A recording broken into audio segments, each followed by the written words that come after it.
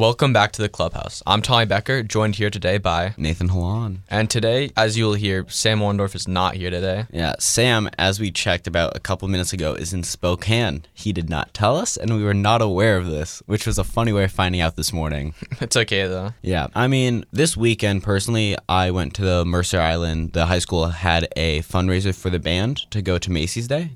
I know your dad went, right? Yeah, so basically, you want to give us little details about it? Yeah, so some details is the Mercer Island band is going to the Macy's Day Parade, and it costs a lot. So they were raising money, like in like a racing style way, given like the Mindy 500. Mm-hmm. And there's a car show outside, which was the only part I really went to, and I sort of got paid in volunteer hours to go. Yeah. And I know Tommy's dad came with his own car. Yeah, so basically, I wasn't able to come because I had Kinko districts. All right, so yeah, I wasn't able to attend the car meet just because I had Kinko for track. Yeah. But I know that my dad went because he has, originally it was my grandpa's car, but it's a 1987 Corvette. Yeah, so that is one of the cars I fairly remember there. There was a couple Corvettes, mm-hmm. and his was probably the reddest one there, let's be honest. But in the car show, there was Cars and Coffee in Redmond, like... Mm-hmm. an hour before, and right when it ended, this dude came in with his Corvette C8, mm-hmm. his Lamborghini Huracan, which used to be Tanner Fox's, and which was like really surprising to me, and he bought it like cheaply, being like $150,000. Yeah, which is like way underpriced. But yeah, that's really underpriced for one. He brought an Audi R8, and he brought two Mercedes Maybachs that mm-hmm. were fully like wrapped and had like engines exposed and everything. And it was, like, really interesting. Yeah, I had to pick up my dad because he wanted to go to my track meet. But I like, as I was driving, I saw all of the cars. Yeah, I mean, for something to happen at Mercer Island, it was pretty interesting on the weekend.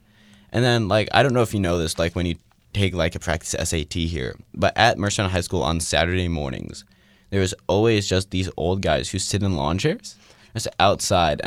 And they just left their cars in the parking lot the whole time. I remember, last year when I took my practice SAT, it might have been the ACT. I just remember vividly seeing there's like four guys in lawn chairs just like next to the, like this, I think it was like the principal parking? Like there's like the four spots. Yeah, they're just sitting in the principal parking. Yeah. They could care less.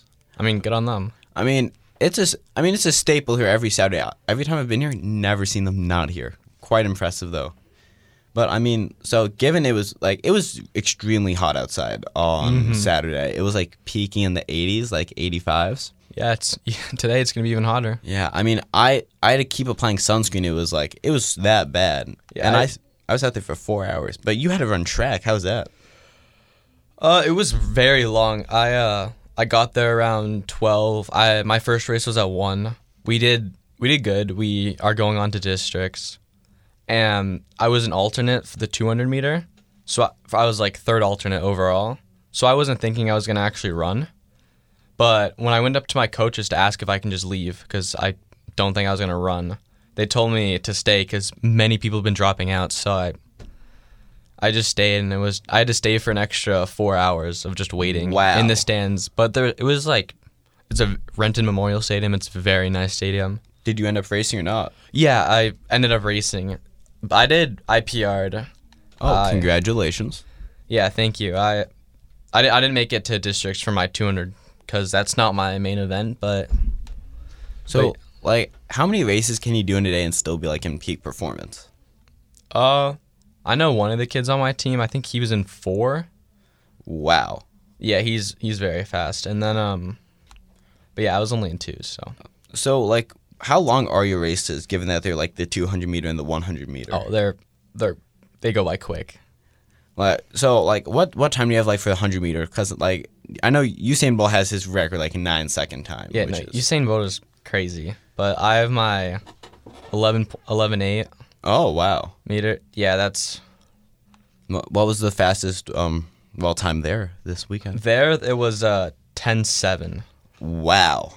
Yeah, it was this kid from Mount Si who we've raced previously, and he like shattered his PR. He ran like an 11.4, which is still incredibly fast, but he ran that like at his last meet, and then when we faced him, he just pulled out like an 11.8 for a 10.8 for just no reason. Shaving like 0.7 seconds off is not a small thing. That is humongous. It's crazy though.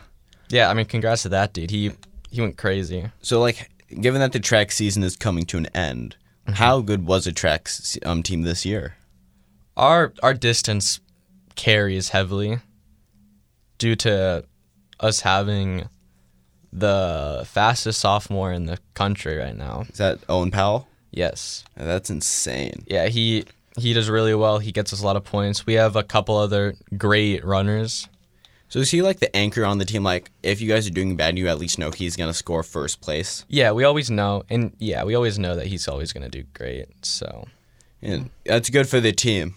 Good for him as well. Yeah, our sprinting team isn't the best, but I mean, we're still very good. We still have a ton of people going on to state or going on to districts and then probably state. So, well, congratulations to you. Yeah, thank you. And I think with that, we're going to wrap up this episode. Thank you for listening to 88.9 The Bridge, the Clubhouse, and please tune back into Thank you for listening to the Clubhouse. This has been Nathan Halan with Tommy Becker, and let's go back to the music. Thank you.